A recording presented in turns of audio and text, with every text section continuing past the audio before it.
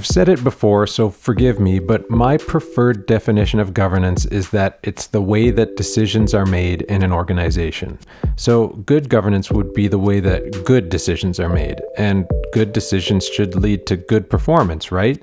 So if you ask me to prove to you that good governance leads to good performance, I should be able to say, okay, here's the proof.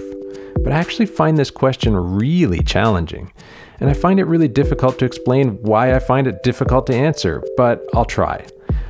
What if good governance looks different for every organization? I mean, it's conceivable, maybe not likely, but still conceivable that every organization could have or need a different set of people, structures, processes, etc. to make good decisions.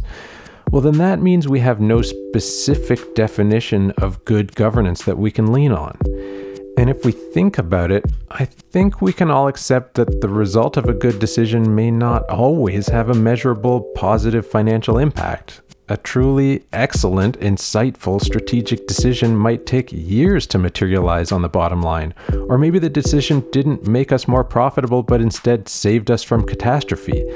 I mean, if we can all agree that good decisions are good for our organizations, why are we so obsessed with a direct link between governance and performance anyway?